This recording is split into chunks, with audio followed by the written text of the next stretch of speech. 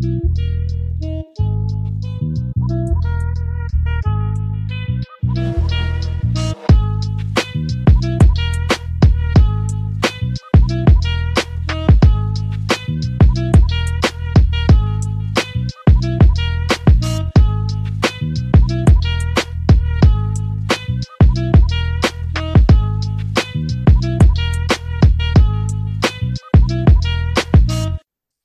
to Oscar Sunday.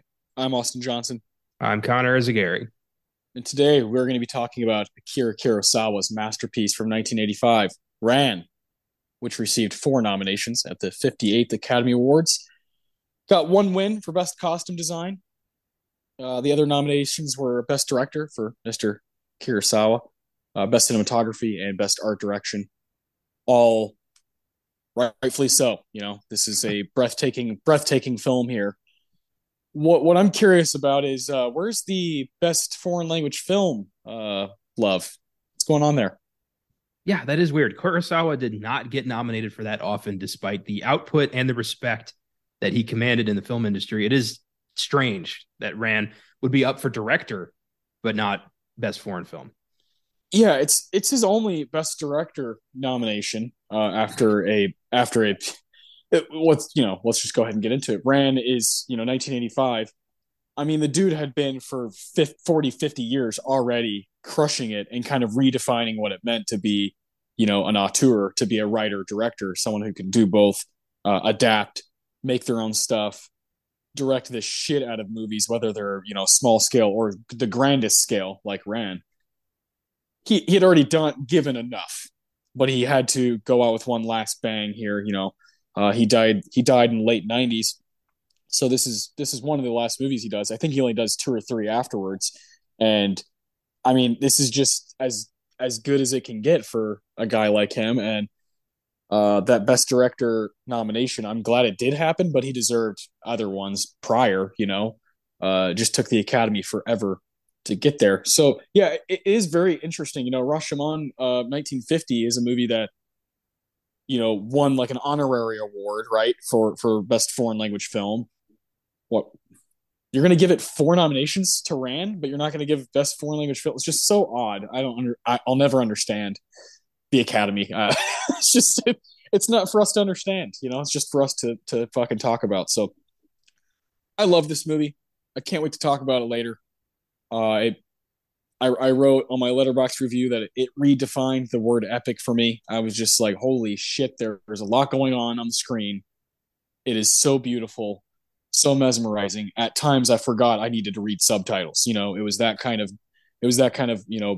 beautiful filmmaking, all across the board. Score, cinematography, costume design, all that stuff is just off the charts. So I'm super excited that we chose this movie for this episode.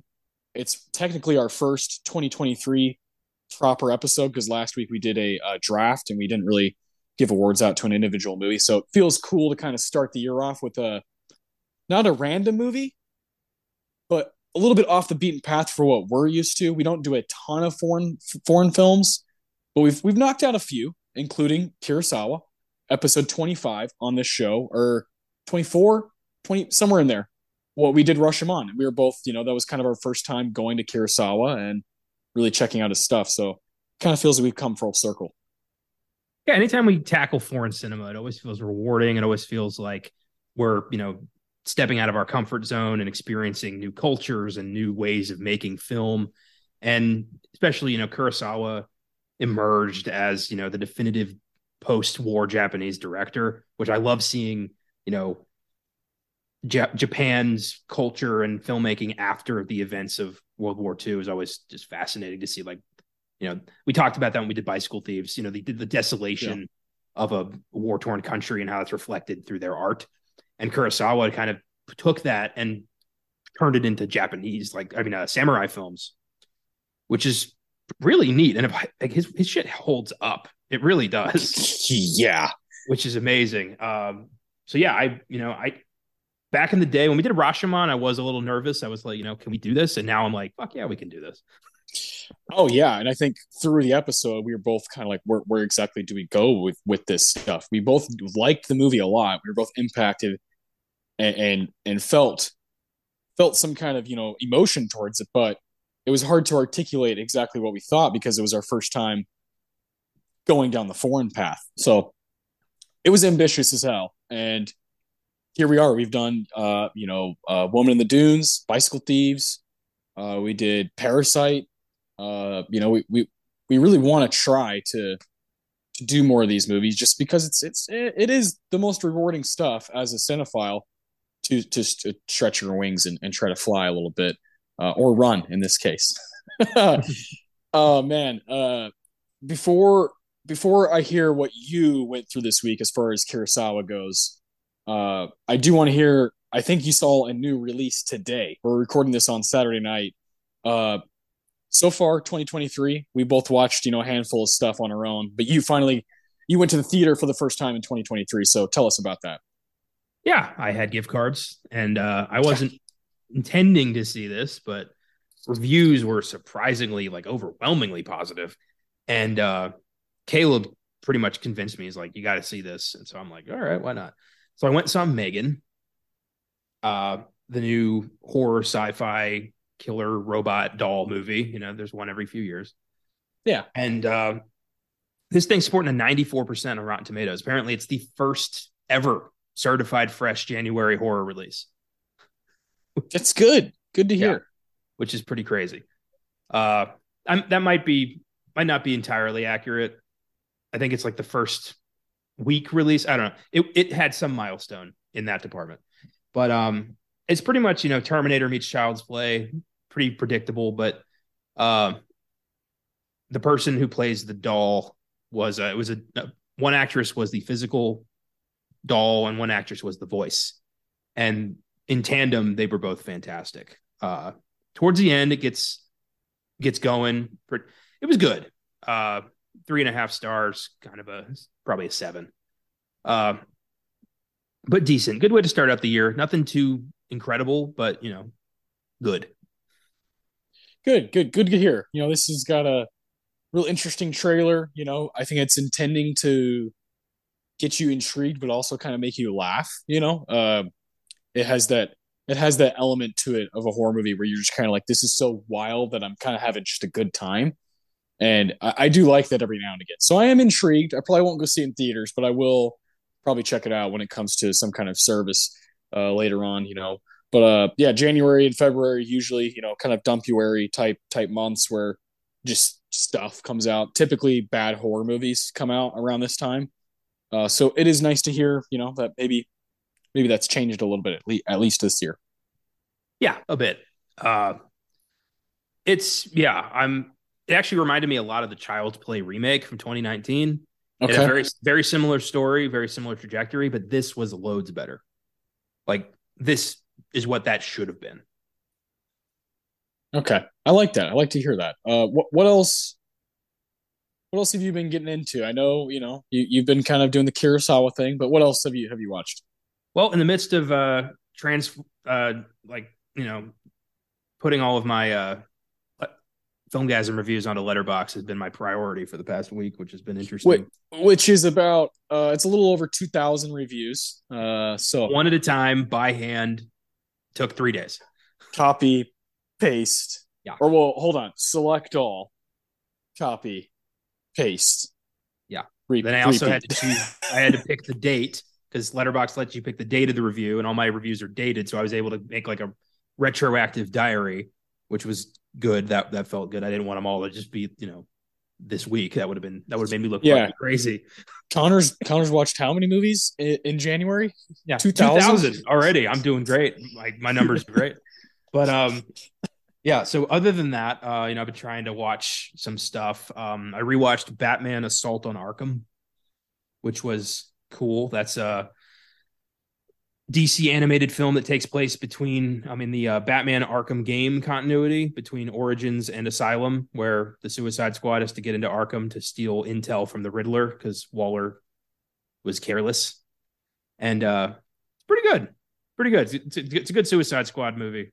One of Kevin Conroy's Batman performances, too. So that was rest in peace. Yeah. Yeah. And other than that, I believe I also watched the documentary 13th Oof. on Netflix, which was infuriating. Yeah, Ava DuVernay, sorry, at her finest there. Yeah. Yeah, just a brutally honest tale of Black oppression in the United States, and connecting it to the prison system and how disgustingly you know uh, financially driven that whole industry has become. And I never thought about the 13th Amendment having a loophole, and how a lot of the suppression has been to take the vote away from minorities, which is unreal. I was just fuming the whole time. It's a great watch. I recommend everyone check it out, just so you can learn something about the way our country really operates. Yeah, yeah, it definitely it caught my attention when it came out. I believe in 2016, I want to say is when it came out. So it ties in with who our president was at the time. There's like some really jaw dropping moments. Really good filmmaking from Ava, where there's audio of our president at the time, along with what's happening years and years ago. How it matches up, how like history just repeats itself, and it's very frightening, and had a bit of a, oh well, I'm not black. If I watch this, at least I know what's going on. I think a lot of people looked at it that way. I feel like at first when I watched it, I was like, I'm smarter now. It's fine. But when you try to actually have sympathy, or actually try to just take it for what it is and what Ava was going for, yeah, it is quite powerful, and is probably stuff that should be taught, in schools. Just how far the rabbit hole goes. This documentary, I think, goes a little bit beneath the surface, and then there's just more and more. If you get on the internet and you start reading about, the way these huge conglomerates align with the prison system, it is just so dark and so scary. And here we are, just kind of lollygagging our way through life, not knowing, that the powers that be are quite scary. What really freaked me out the most is this unfortunate truth that, like, racism and oppression is so ingrained with our country's DNA that it's almost impossible to take it out without pretty much destroying our entire infrastructure, which is so Yeah. fucked up. Like, there's no way back. And what do you say to that? Yeah, man. Yeah, I knew you'd respond to it for sure. It's just a damn good doc. It was up for the Oscar, and it lost to, I don't remember what was the 2016 winner. I remember thinking this should fucking win. This is it's on Netflix. It's been on Netflix for 6 years, going on 7 years now. Definitely a must see type of documentary. So good stuff, man. I'm glad you checked that one out. I Speaking of Netflix, I watched Noah Baumbach's new film because it came out, I want to say, right at the tail end of 2022, like December 29th or something like that. And I just didn't have time. We did that draft episode. I wanted to watch it before then, but I just couldn't make it happen. So I watched it, I don't know, earlier this week on Monday or Tuesday. I can't remember. Very weird, very strange, and it's completely different than anything Baumbach has done, which is why I was intrigued the entire movie. It's a little over 2 hours. Probably could have cut some stuff just to make it a little more streamlined, but it's getting quite mixed reviews. Most of his recent works, like Marriage Story and Meyerowitz Stories and Francis Ha, like those movies are pretty much hand over fist. People just love them, and they get really good scores. They do really well. He's become kind of an auteur in his own right, and I think White Noise is definitely dividing people. It's definitely splitting people right down the middle. It's either for you or just not at all. And I totally understand if it's not. I read the book when I was probably 17 or 18, right? And the movie's trying to stick too close to the text. Uh, That's definitely a thing that's going around. People are like, okay, like the book, you can't literally put word to screen. Like it's just not going to translate the right way, especially to people who don't know the book. And credit to him for sticking true to something that he loves. A novel that he likes a lot. But dude, like it's you got to adaptations there. It's a word for a reason. You do have to make changes. That's part of the deal. It's one thing that Kurosawa is a master at is making it their own. And I feel like Bomback was just like I have to this book that I've been with since I was a child. I have to hold true to it. I get that, but it could have been even better. I still liked it. Adam Driver is one of those guys that I could watch him stare at a wall. He's just to me one of the five guys who's in their prime right now where I'll just watch him do anything. So I did enjoy it, and I do respect Bomback for trying. After that, I watched Strange World, the Disney flick from last year that just completely bombed, like made no money. The marketing was really odd for it. It seemed like it wasn't, I remember seeing, certain ads for it, and I was like, what is this? Like, what exactly is this movie? And I finally watched it with my daughter, and I liked it. Thought it was pretty good. First off, it looked fucking awesome. Has a little bit of that fucking Avatar thing where you go to a certain place and you're just kind of like, oh, look at all the colors, look how beautiful it is, which worked on my daughter. And then mainly for me, what worked was the voice cast. Uh, fucking Jake Gyllenhaal, Dennis Quaid, Gabrielle Union, Lucy Liu. I thought everybody just knocked it completely out of the park, especially Jake Gyllenhaal. That guy, I don't think he's ever done voice acting before in a Disney movie. I was looking at his letterbox. I was like, is this the first time he's been in an animated movie? That's crazy because he was so good at it. I loved his character. I loved the relationship between him and his dad, played by Dennis Quaid. They were just like a cool little duo. So I had fun with it, man. That one in Lightyear just got completely bombarded by people. Like this is shit, and it was like I actually think it's pretty good. I think they're both pretty good, Yeah. and we're gonna look back, I think, and be like 2022, not so bad from Pixar and Disney. If you combine the two, powers that be.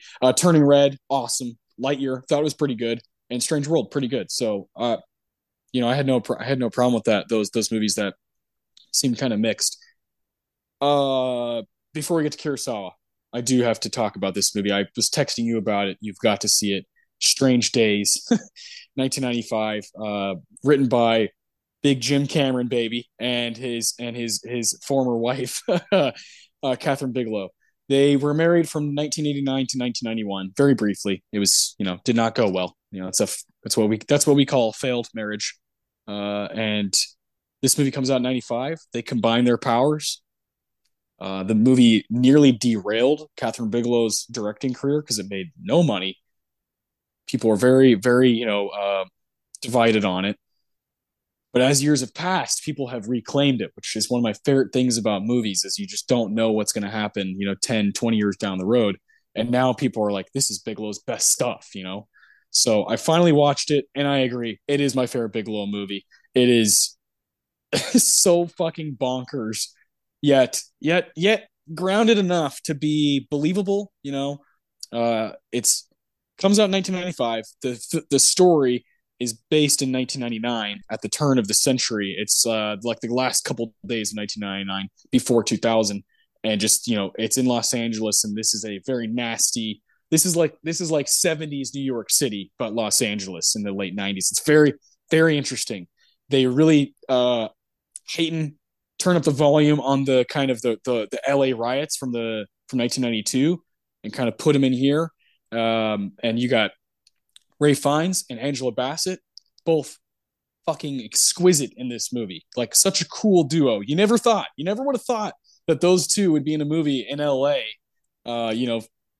fucking doing crazy stuff and beating people up and kind of teaming up together to take down this like conspiracy. It's so cool, man. I just thought that movie kicked ass.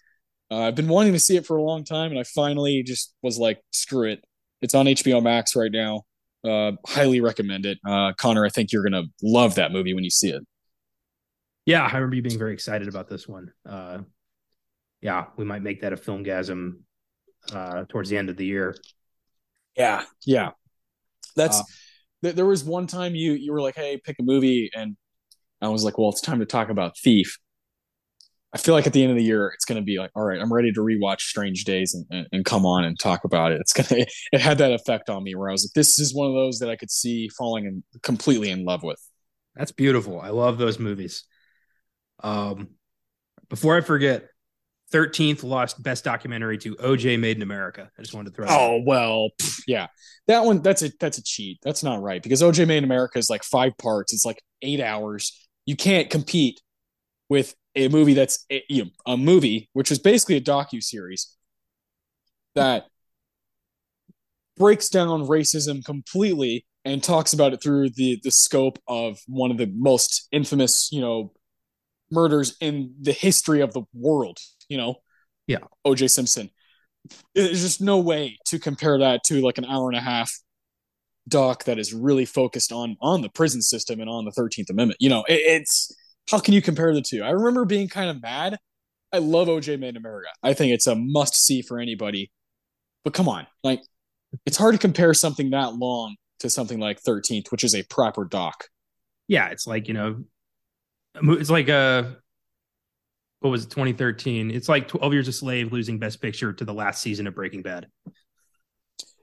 Like Yeah, that yeah. would happen. It's way better, but should it be there? I don't think so. it's Um, it's way better. uh, White Noise. I knew from the second I saw the trailer, I'm like, this isn't for me. This is when yeah, I'm gonna be annoyed by this. Uh, yeah, definitely. but it's a bomb back. I guess when we do Marriage Story, which I'm surprised we haven't yet. I'll probably just go ahead and knock out the bomb backs I haven't seen yet, and we'll go ahead and I'll throw on White Noise. Um, Yeah, yeah. If anything, you're watching Adam Driver in his prime do his thing, even if you don't like the movie. yeah. And then Strange World. Yeah, that and Lightyear both tanked, I think, partly because they were both boasting prominent gay characters. I don't think that's a coincidence. Yeah, yeah. I mean, yeah. It's like in Strange World, it's like no, it's like nothing. Like it's never even addressed. It's just my son's gay. Jake Gyllenhaal plays the dad. Immediately is like, oh, that's your crush. Hey, I'm his dad. How's it going? And then like they walk away, and you're like that's literally how like a parent should handle it. Yeah. And on top of that, Jake Gyllenhaal's character is married to a character played by Gabrielle Union who's black. So it's an interracial marriage, and their son's gay. And it's like, oh, of course, this movie didn't do well. you Yeah. know?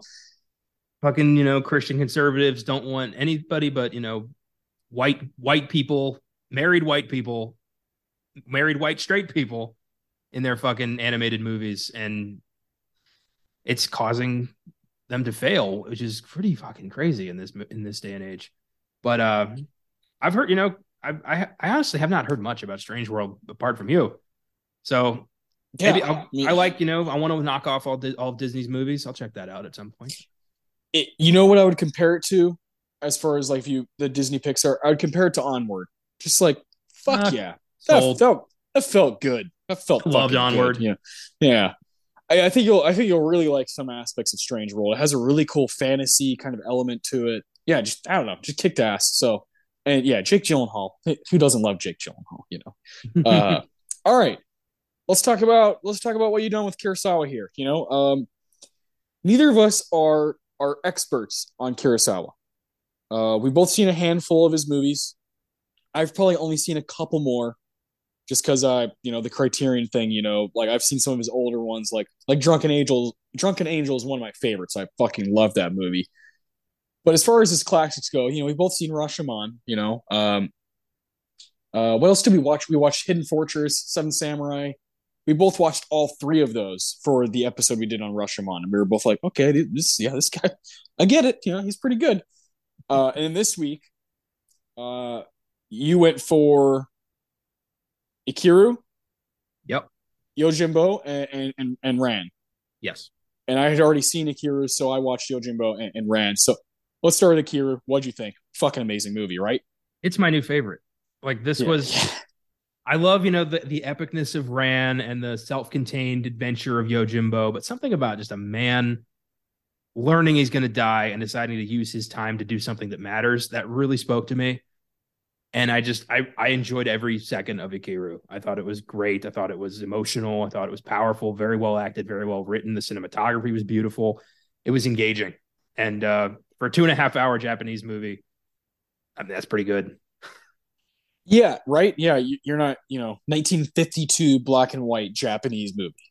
That's that is 2.5 hours, and it's not an action movie. It's not a samurai movie. It is drama like through and through. And I'm with you. It reminded me of a bunch of movies that I like now, like modern movies. I could feel the influence of a lot of things that I really like. I watched this, I don't know, a couple months ago, just on a whim, because I occasionally I'm like, let's add one more Kurosawa. Let's like just slowly add Kurosawa to the. So I do love the guy. I've never been disappointed, if that makes sense. Of course, I have my favorites, which are Rashomon and Akira. Those are my two top fucking Kurosawa, but I've liked all of them. You know, Yeah. Ironically, the one that I like the least and that I definitely need to rewatch at some point when I have 4 hours to spare is Seven Samurai. Same. Uh, I feel like something's wrong with me and you maybe, I don't know, because everybody fucking loves that movie. I just didn't feel quite as impacted. So one day I will rewatch it when I do have a lot of time to spare. But Ikiru is just right up our alley, man. It's just like really, really good screenplay, like quality acting. A lot of people talk about Toshiro Mifune, like the combination of Kurosawa and him, but Takashi Shimura is just as effective in a lot of his movies as well. Sometimes he doesn't play as big of a role, but he always brings the heat in his movies. I love Takashi. He's so good.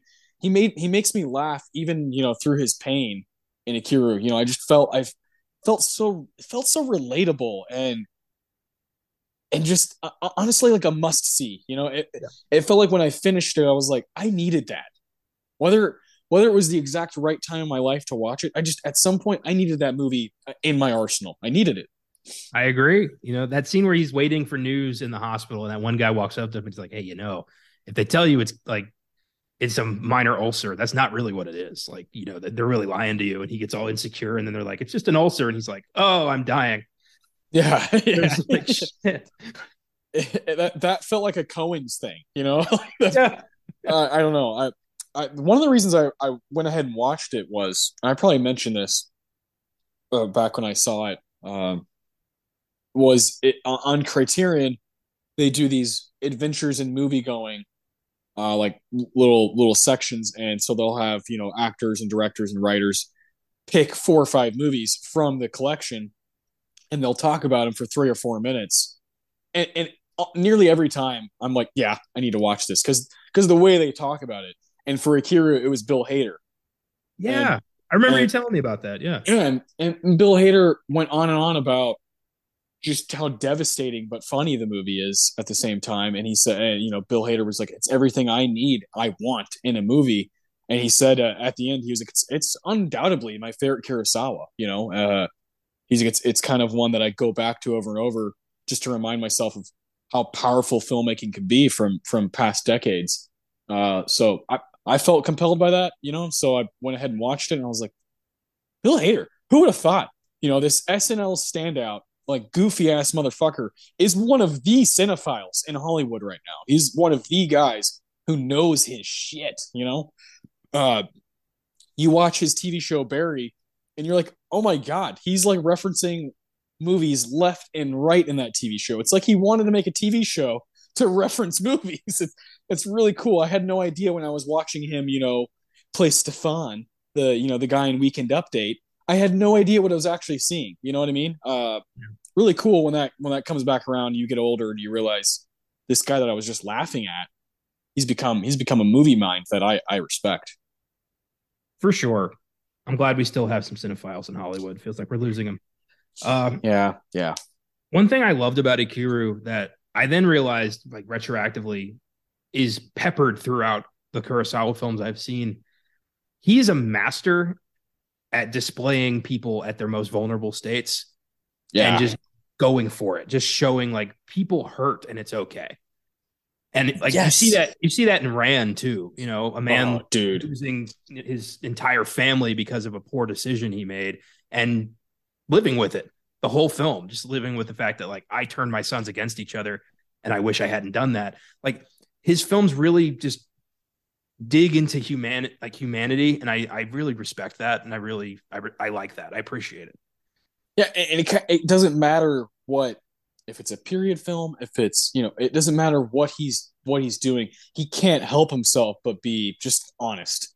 Just Yeah. being an honest writer, truly one of the best adapters. Someone who's like, I can take Shakespeare and I will make it a little Kurosawa. Like I will throw myself into that. It's the best. It's kind of cliche to say, but like this guy is Kurosawa is like one of the most talented guys that we've ever had, as far as filmmaking goes. And there's a reason that his work has just stood the test of time.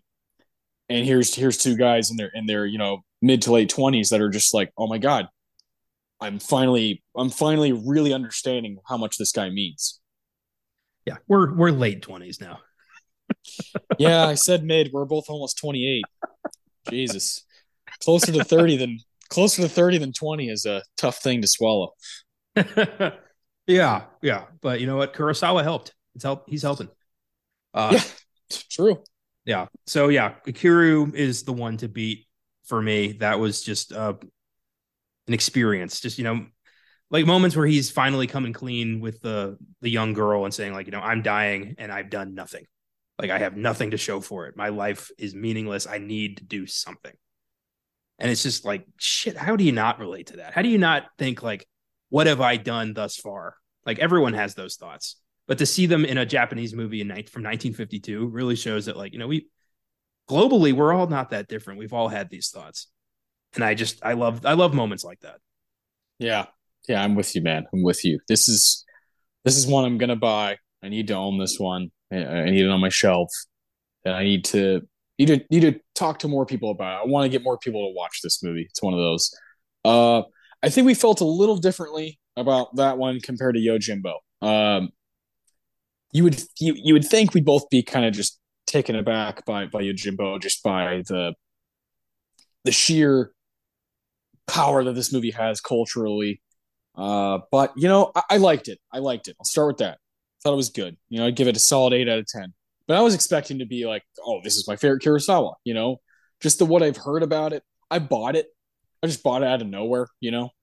And the Criterion edition, and I was a little let down. I got to be honest, just a little. Not like, oh god, that sucked. I did not think it sucked or anything. But I don't know. I think I need to see it again. It's a little under 2 hours. Features a incredible performance by Toshiro. He is lights out in this movie. But there's something about the tone of it that both of us, when we were texting, we were like, what exactly was the goal here? Because you see that it's an action drama thriller type movie, but to me it's got some comedy. It's got that hidden fortress comedic element to it, but it's a little out of place. Yeah, it feels like slapstick at times. I honestly found myself nodding off, like getting distracted. Like I had a hard time really getting into this movie. Uh, Ultimately, yeah, I was very let down. I gave this, I on the Filmgasm scale, this is a 6 for me. Oof. Okay, so you didn't really like it. I didn't really. I was like, as soon as the weird, like, Planet of the Apes music started playing, and I'm like, what the hell's going on right now? And yeah, I think, and I never thought I'd say this, but the remake was better. Fistful of dollars. Yeah. Yeah, the unofficial remake that Kurosawa sued Leone for and won. Leone did it better. A Fistful of Dollars is a much more compact, easier to follow, engaging film with a consistent tone. Yeah. Yeah, no, I'm not going to disagree with you here. I think Fistful of Dollars is certified classic. Fantastic movie. It was remade again in the 80s with Bruce Willis, a movie called Last Man Standing by Walter Hill. I've always wanted to see that. Yikes. Yeah, it's like now it's like LA street gangs. Oh boy. Yeah. I absolutely adore the simplicity of here comes this guy, fucking drifter, badass, whether he's a gunslinger or a Ronin, just a dude coming in hot. And there's two gangs who are arguing over this shit, and his goal is to be like, fuck both of you. I just want the people who live here to have a normal life. I do like that. Fundamentally, I like that story. What saves Yojimbo is Toshiro. Like, good God, that guy is one of the most powerful actors I've ever watched. Yeah. He just blows me away every time. His stature, his gravitas, like everything about him. He doesn't seem like a actor's actor, like well, he's just brings his own energy. Reminds me a lot of Anthony Quinn. Just I'm gonna do my fucking thing, and everybody else get the fuck out the way. I'm the man. I'm the guy who's like this big burly motherfucker, and I can kind of just barrel over all of you. And there's just not a lot of masculine people like that anymore. They're just kind of have a dominance about them, but also a skill, a skill level that is there. Also reminds me of kind of like 1970s Gene Hackman, just kind of like fuck off. I'm a shithead and I know it, and it's cool. It's fine. So Toshiro just has something that I've always been obsessed with in movies, which is probably a little bit of toxic masculinity, but I don't know. I like that. I like that vulnerability. It's almost like, they're using their powers for good, almost like in that time. It's like, yeah, they were shit human beings, but what they brought that onto the screen and used it and turned it into performance in a way that we just don't have anymore. I agree with that's kind of gone out, and it's a good thing that that's been kind of weeded out of culture for the most part. Yeah. But back then it adds to a certain just silent rage, almost like they could pop at any moment. Yeah. Yeah. Well, I think another guy we both respect a lot is, like 1950s Burt Lancaster, who just had that oozing out of him, just at any given moment, like he might just punch the wall like straight through. And like I would believe it, I'd be like, yeah, that guy can do that. Toshiro also has that. So that's kind of what saves Yojimbo to still be like pretty good to me. And I fucking loved the ending. I thought the ending was so sick. Uh, there's some scenes I'd call them lulls. I call them there's some lulls in this one. I do like when he's just, the end when he's just like slice. All right, there you go. And yeah. he just leaves. Peace. Yeah. See you later. Yeah. And towards the beginning when he slices that guy's arm off like completely is pretty cool. Yeah. I think, give it a few years. I think, I'll revisit it. I think this feels like a second or third watch waiting to happen. I think we'll get on board with this at some point. Yeah, I agree. I think that's one thing about him is Kurosawa is not someone you just like anybody can watch. And I'm not trying to be like put you and I on a pedestal or anything, but we're trying to get there where that's the place we want to go as of course, like why else would we fucking do it? It's like when you just keep training yourself to watch movies and watch movies and watch movies and catch certain things and appreciate certain things. Kurosawa is one of those people. Like if I watch Ran 5 times, it might become one of my favorite movies of all time. Like he has that element to him where you're going to be rewarded for doing your own homework with his stuff. Yeah, certain filmmakers are definitely an acquired taste, and it takes a little bit more of an effort to really appreciate what they're bringing to the table. And I respect that. I like the grind. I like the journey. I like finding out new things about myself by visiting these filmmakers. And yeah, I wouldn't have it any other way. And I don't, want to put down anyone else who's on a different cinematic journey than I am, but this is mine. Yeah, this is mine, and I'm not fucking taking the foot off the gas anytime soon. So, yeah, so that's kind of what we got to. What's next for Kurosawa? What's your next? What do you have circled? I'm really interested in Kagemusha. Me too. Yeah, I want to check that out. And Yojimbo has a sequel that I'd like to check out as well. Yeah, Senjuro. Yeah. Yeah. I feel like now, well, we just have to. You know what I mean? um, Stray Dog. Stray Dog is one I need to see. That's an older one.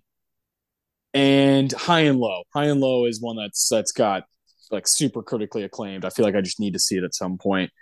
The good news is we can bring him on this show, in the future again. We can continue to use Kurosawa as a guy to kind of explore. So until then, I'll just kind of, kind of marinate in the movies I've seen by him, and then I'll go into another phase where I'm like, I need to watch, two or three more of his movies, and I can't wait for that day to come. But today we are going to focus on Ran for the rest of the episode. I'm wicked excited. We've held back on our thoughts here.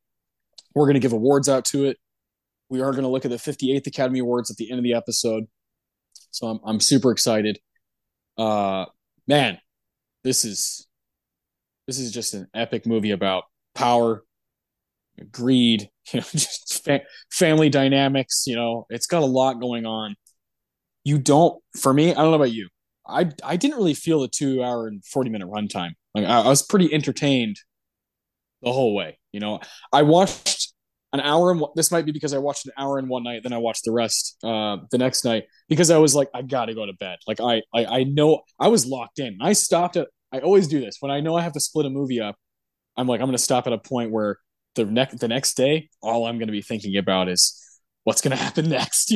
So I stopped like during that first battle that is just so epic, and I was like, I'm gonna stop here.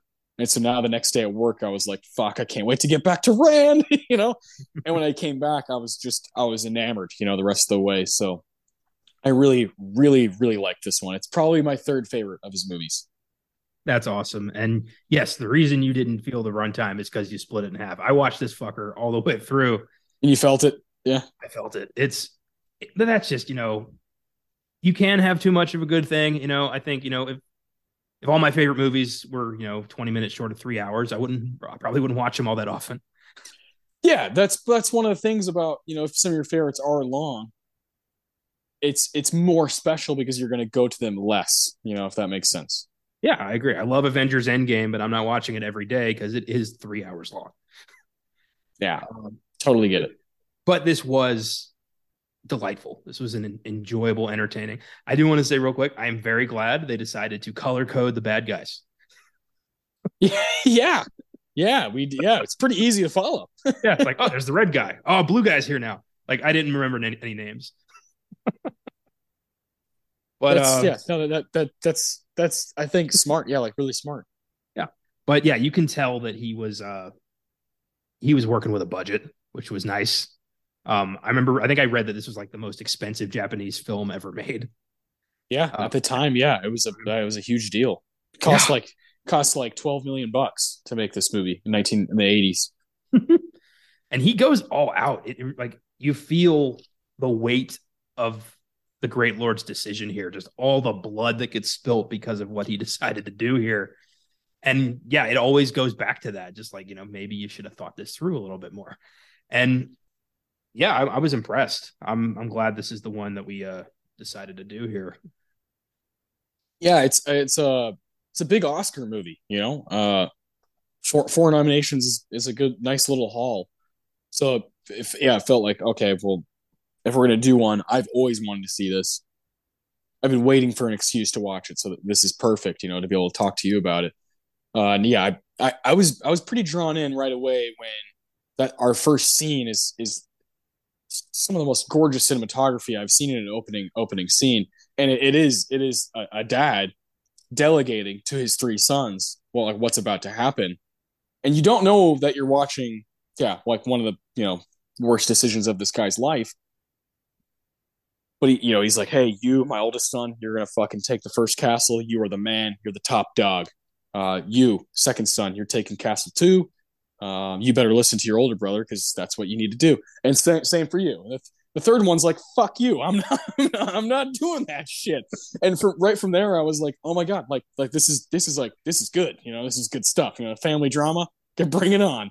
And I mean, I knew from just what I heard about it, there's gonna be some blood. There is blood. It is bright red. It is fucking Suspiria red. It's like in your face, really cool.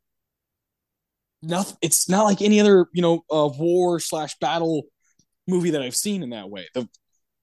The violence is right in front of you. It's like really, really, really dark, but the story reminds me of things that I've fallen in love with, Lord of the Rings and different dramatic pieces where the decisions you make and the people that love you, they might turn on you based on those decisions. It's really really cool. So I loved it. I can't wait to give this movie awards, and I can't wait to hear what stuck out to you. Yeah, I love stories built on conditional love, where it's like Yeah, your yeah, good. family until you wrong me. Yes, yeah. Like I love when the dad finds out, like, oh yeah, by the way, your oldest son's like anybody who gets in his way, like including you, he's gonna kill. That's his new decree. Like, Yeah, sign this contract. Tell everybody that I own your ass. And he's like, "How dare you?" yeah, like I But just gave you this power, you motherfucker. there were Yeah. witnesses. We don't need to sign anything. And he's like, "Yeah, we do." Oh man, Right. just really good. Ran translates to chaos or turmoil. Like those are the words that it translates to in English. Makes sense, right? That's Chaos is the perfect word. that's perfect. Yeah. Akira, you know what Akira translates to? What? To live. Of course. Fuck Yep. yeah. Fuck yeah. Uh, You I happen mean, to know that what just, yeah. you happen to know what Yojimbo translates to? I don't. I should have looked that one up. I Here, mean, obviously, Seven Samurai is pretty easy to. here. I'll look up what Yojimbo means. You keep going. Throne of Blood is another one that I also have high on my list. I need to see that. I have seen that one. That's Oh, Kurosawa. you've seen. Okay, you've seen Throne of Blood, so that's one you've seen that I haven't. Okay. Yeah, Drunken Angel, Senshuro Shigata, like those are ones from the 40s that I like a lot. Yeah, fuck, this guy's just been doing it, or he Yojimbo did do means it forever. bodyguard. Perfect. Like we could have guessed that. I do love in that movie when he's just like toying with them, like, yeah, I'll be your fucking bodyguard, but I need the money now. I get paid up uh, front. yeah, I'll take 30 now. Yeah, yeah, man, this is good stuff. So Ran, we got to do our awards for it. We have the Tarantino for best quote. We have the Ennio Morricone for best music moment. Awesome score. Jesus Christ, just epic. The Philip Seymour Hoffman Award for best performance. There's certainly someone who stuck out to me, but there is some competition here. There are some solid performances, and then the Roger Deakins Award for the best scene of the movie, which could go to a handful of places. So I'll let you start with your Tarantino. Cool. So I don't usually go with an exchange. I like, block quotes, but this exchange was too good to pass up. So Okay. this is between the Great Lord and his and Blue Sun. Blue Sun. Uh, It was easier for me to be like, okay, blue, red, yellow, got it. Um, but you think Akira Kurosawa was like, yeah, those Americans still understand it more if I give them the three basic colors. personally, I think it was an older gentleman being like, I can't remember names right now. All right, red, blue, yellow. Okay, fine. But it's during the exchange when the Great Lord's telling his sons, yellow's going to rule over you guys, so get used to it. And Saburo, blue, is like, you are a senile old fool. And the Great Lord goes, what madness have I spoken? Wherein lies my senility? And Saburo goes, I'll tell you. What kind of world do we live in? One barren of loyalty and feeling. And the Great Lord goes, I'm aware of that. And Saburo goes, so you should be. You spilled an ocean of blood. You showed no mercy, no pity. We too are children of this age, weaned on strife and chaos. We are your sons, yet you count on our fidelity. In my eyes, that makes you a fool, a senile old fool. Just telling him, like, dude, this is the world you made. You think we're just going to roll over like this? You created us to lead this world, and we're going to do it. Yeah. Oh, that's such a good. That's Yeah. in the beginning of the movie, dude. Like right there, I'm like, Jesus. fuck. Yeah. Yeah. Yeah, I love that bit. That's the Ichimonji, Ichimonji. Don't know how to say it. That's the family that's coming to these decisions, and it's such a fascinating scene. I love when he gives them the arrow, they break it, and he gives them three arrows, and they can't break them. And I was like, oh man, this is just And this is then good shit. what does the one guy do? He forces it, and he's like, see, Pointless metaphor. Like this all kept making me think of The Godfather. Like, Yeah. Yes. Yes. Corleone, like, I never wanted this for you. Like there's no way in hell he wasn't or, oh, no, wait. Well, that's King Lear. So yeah, fuck. Okay. I was Yeah. like, wait a minute. This came out in 85. And then I'm like, yeah, but Shakespeare came out in the 1300s. Yeah. It doesn't matter when Shakespeare's been around for centuries. Yeah. Everybody's influenced by Shakespeare. It's great. Definitely wearing its artistic influences on its sleeve ran the whole movie. You can feel it. And then of course after Kurosawa, I think you and I were talking about how he's a bridge. He's a guy who does not mind being like, I like this shit. I like art. I like poetry. I like stuff. I'm gonna put it in my movies. And then afterwards, people are like, I like Kurosawa. He Yeah. becomes a part of the stuff. He becomes a part of that long lineage of people who are just always copied, and that's just fine with me. Yeah. Once you're part of, art, people are going to pick and choose from you. You're going to influence people, hopefully. And, that's the way art works. It's this constant swirling mass of talent. And we're always adding to it. We're always taking away from it. And I just hope we keep doing that. Yeah, yeah, good stuff, man. I love that bit of dialogue for your Tarantino. There was a ton of stuff I liked. I loved that opening scene. I really like some of the stuff with Tango and Kiyoami, the two that are, they bring a kind of a comedic tone to it, in the same way that in Hidden Fortress there's definitely kind of some things happening there, that you got two kind of goofy characters that obviously influenced Star Wars later on. So I really liked the scenes with them. Kiyoami at one point says something that, like, I want to like put on a T-shirt. I think it was just so badass. She says, "Some people can get along fine without God, but everyone seems to need a devil." It's like, oh, that's fucking sick. That is, Oh, I heard a variation of that in a fucking comic book, in a Daredevil comic. oh, It was perfect. something along the lines of like, if you prayed to God, like Daredevil's like telling Kingpin or something, like, if you prayed to God, then why did he send the devil? Mm, It's like, yeah, it's fuck just that. Ugh, yeah, that's a badass, like, Bruce Willis about to shoot the bad guy line. That's great. yeah, no, it is. It's fucking sick. And I think I said she, I meant he. I don't know. There's not really the only women in this movie. They're not the best. Medieval Japan, man. We're lucky they had lines. Yeah, I do like. I'll bring up Lady Kaeda. Like, oh man, fucking shit. She's got some scenes. Good lord. Uh, anyways, yeah, I love the different characters. I think Lord Hidatora, like, has some sick dialogue, like absolutely devastating fucking dialogue. So I The, don't know. You can't really go wrong with the screenplay. the actor who played him is still alive. Okay, I looked that up. Tatsuya Nakalai. Yep. Yeah, you'd think Tatsuya would be fucking 80 when this movie came out. Born in, let's see, where is it? Born in 1932, so it's like 50 when this movie came out. Great makeup job. Incredible! It made me go, oh wow, like costume design, practical effects, makeup, all that stuff is just fucking on point in this movie. Yeah, he just looks, I'm 100% convinced the look for Pai Mei from Kill Bill came from this guy. Yeah, It's Yeah, yeah, he just looks like this, war torn, battle worn, family worn dude who's just done, but life is not done with him.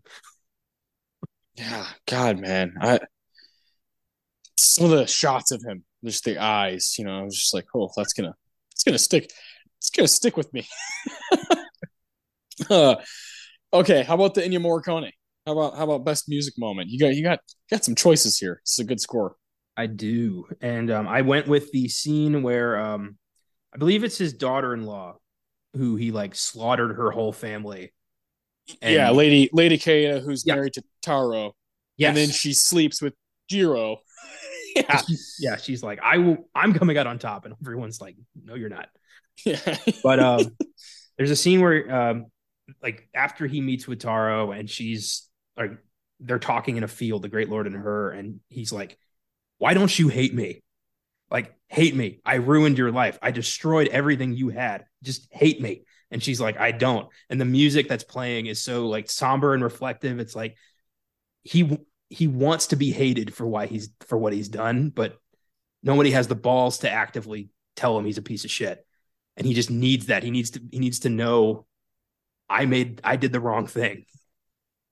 And Yeah, I love that. I love that bit. It was great. yeah, it's one of my favorite themes of the movie is watching him just going a downward spiral of reflecting on, oh my god, I've been a piece of shit. I've ruined so much and have had no conscience until now, Yeah. It's all until fun and and games till it happens to you. yeah, until you hand it over to your sons and now they want you dead, yeah, yeah, it's such a interesting storyline in the movie, and probably my favorite is watching him walk around and just lose his mind. It just reminded me of a lot of male performances that I've liked since Rand came out. I like to think a lot of guys have watched that movie and been like, man, that guy did a good job. So yeah, love that.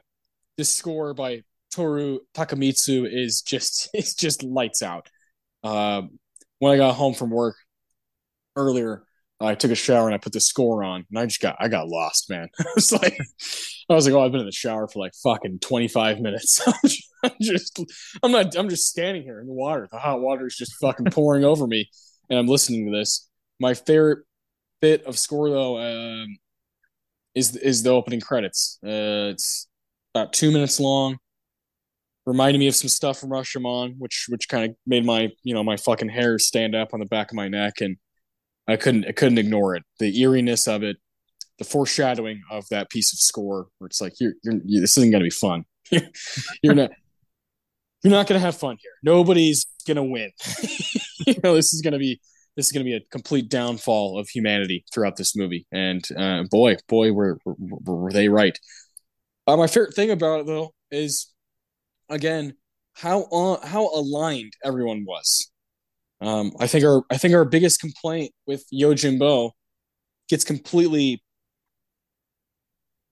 it gets completely proven wrong in this movie, because the score is on the same page as what's going on, as what we're seeing from the cinematography and the costume production design, and the actors are, it's the same, everybody's on the same page, hitting on all cylinders, and that's kind of why I think this movie's like a straight up 9 out of 10 for me. It's just damn near perfect. So like those things matter a lot, as you watch more and more movies, you realize sometimes the performances of the screenplay can even take a back seat to this kind of stuff. The production of it, the music, the scale of it. So I just thought Ran on those categories should have won every Oscar. It was that kind of a thing. Yeah, you got to be consistent. You got to have a tone that matches the story you're trying to tell. I mean, imagine like, Schindler's List with like Beetlejuice's score. Everyone would be like, Yeah, I want to feel sad here, but this is weirding me out. Like you yeah, need yeah, you yeah. And need I'm balance. I'm all for kind of kind of doing the, oh hey, a bad thing's happening, let's play some kind of like fucking ice cream fucking 50s music, la la la la, like something bad's happening. But that's not, that doesn't always work. I found that just simplicity and less is more. You just kind of go with what feels right, and with Ran, everything felt right. So yeah, I thought the score was so sick, and I do love when a movie has a score that we have to choose from. There's no fucking soundtrack here. There's no needle drop shit going on. This is an epic from centuries ago. So I love that part of it. Yeah. Yeah. From the get go, I almost went with the opening credits myself because I love a tone setter. I love a nice, opening credits with a just great score that just tells you what you're in for. Yeah. And this was very much like, we're about to watch a nation fall. Yeah. Let's watch a film. Yeah, yeah. This is going to be wild. Yeah, it's much different than the other day I watched Accepted just for fun. And you're like, this is about to be silly as shit. You got all kinds of wacky songs, needle drops in that movie. And they're both fine. They both can work, right? But there's something about Ran where you're like, buckle up. You're about to watch a proper fucking movie, and I love that feeling. I love when I'm kind of like on my own. I'm by myself and I'm like, this is what I fucking do, baby. This is what I do. Like I like feed off of that. And I do think that, you have to prepare yourself to watch certain movies. You have to enter a mindset like, I'm about to watch a comedy, I'm about to watch a horror movie, I'm about to watch a Japanese epic. And you got to kind of prepare yourself mentally for the journey you're about to go on. I do think that's the thing. And I've started to do that myself. And it's made, the transition easier. If I go from like, Tommy Boy to Ran, I'm going to need to think differently. Yeah, 100%. 100%. That's one of my favorite things though, is you get to kind of live your different personalities in the blink of an eye. You get to literally do that on your own. You're like, I'm going to change from this to this. Like, you get to show yourself how many hats you have. It's really really quite invigorating. I'll say. Moving on to the award that I'm really curious to hear what you got. The Philip Seymour Hoffman, best performance of the movie. Who do you got? Performances are really good in this movie, but no one was taking this away from Tatsuya Nakadai as Lord Yes. Hidatora. I mean, holy shit! Is just putting in a clinic here. Um, Yeah. Yeah. Like, come on. Like, how is he not up? How is he not nominated here? from the start, when he's just sitting there while they're having lunch and he's just observing his, cabal here and just thinking like, I fucking hate all of you, but one of you has to carry on my legacy. Who's it going to be? Yeah. But he just slumps over, and then the other one of the guys goes and puts a tree on, like, over him. Like, that'll help me get some points. God. Yeah, it's great, and just the interactions he has with his sons, and then just learning, growing a conscience as he watches the carnage unfold around him because of his decision, and in the end, pretty much dying of heartbreak over the last person he loved dying in his arms. Like, holy shit, man! Like, it's a journey this guy goes on, and it's character growth in the best way, and he really sells it. Yeah. Yeah. Get him in that category. At this ceremony, William Hurt took the win for Kiss of the Spider Woman. Harrison Ford was up for Witness. James Garner for Murphy's Romance. Mr. Jack Nicholson for Prizzi's Honor. And John Voight for Runaway Train. Get him in there. Get him in that group. That's the group he can compete with. Oh yeah, There have been very few Asian actors up for acting awards. Like, very few. Yeah, yeah. There've been a lot of yellow face white actors up, which is fucked up. But yeah, this guy is outshining all of them. Yeah, yeah, 100%. I mean, I like all these guys, right? I mean, Jack Nicholson's one of my favorite actors ever. I think Runaway Train is one of the most underrated '80s movies I've ever seen. But like, I'm taking, who I'm taking? I'm taking Tatsuya over John Voight. Like, it's just, I don't know. It's just one of those iconic performances that I'm never going to forget. The first time I saw it, never going to forget just how I could see the influence happening. I could see actors that I love now for the past 40 years watching this movie and being like, wow, that guy was on to something. Someone who has to play someone who's significantly older than who they are as a human being. It's just like, wow, really inspiring. I found him to be one of the easier Hoffman Awards I've given out in a while. Yeah, I agree. Yeah, especially when I found out that he's, not a 90-year-old, like, white haired elderly gentleman, just doing a great job working with the makeup. Yeah, just incredible stuff. So yeah, I'm glad we're on the same page there. Let's see where we're at with the Roger Deakins Award, best scene of the movie. This was, I had written down a few things here. I had the initial exchange where he gives his son the castle and the pushback from that. I had that written down because I was blown away by like we're 10 minutes into the movie and already it's Yeah, like lights out. But yeah, I ultimately went with when Taro tricks his father and leads him into a trap and has his entire army slaughtered. And he's just sitting there in the temple, just kind of waiting. He's like, just, what have I done? How has it come to this? Everyone around him is dying horribly. There's that one guy who gets trampled by a horse. I don't know how they did that without actually trampling a guy. yeah, And then out of nowhere, like Taro gets shot in the back, and we're just like, dude. Yeah, shot like shot by a fucking rifle. You see a lot of like literal flaming arrows flying out of the air, and I was just like, oh my god, this movie is sick. There's just arrows, coming out of people's bodies, and they're on horses. And then when you see, the like you hear the pow of the gunshot, you're like, there goes like the main character. there's our bad guy. I half expected to see the Great Lord like at the window with a fucking sniper rifle, like gotcha, bitch. No, But yeah, it was Red Sun. he's holding a fucking Colt 45, just pop, pop. Yeah. Shot. Yeah. I was there were times during this movie where I was smiling because I was just like, holy shit, this is crazy. It was like one of those, fuck.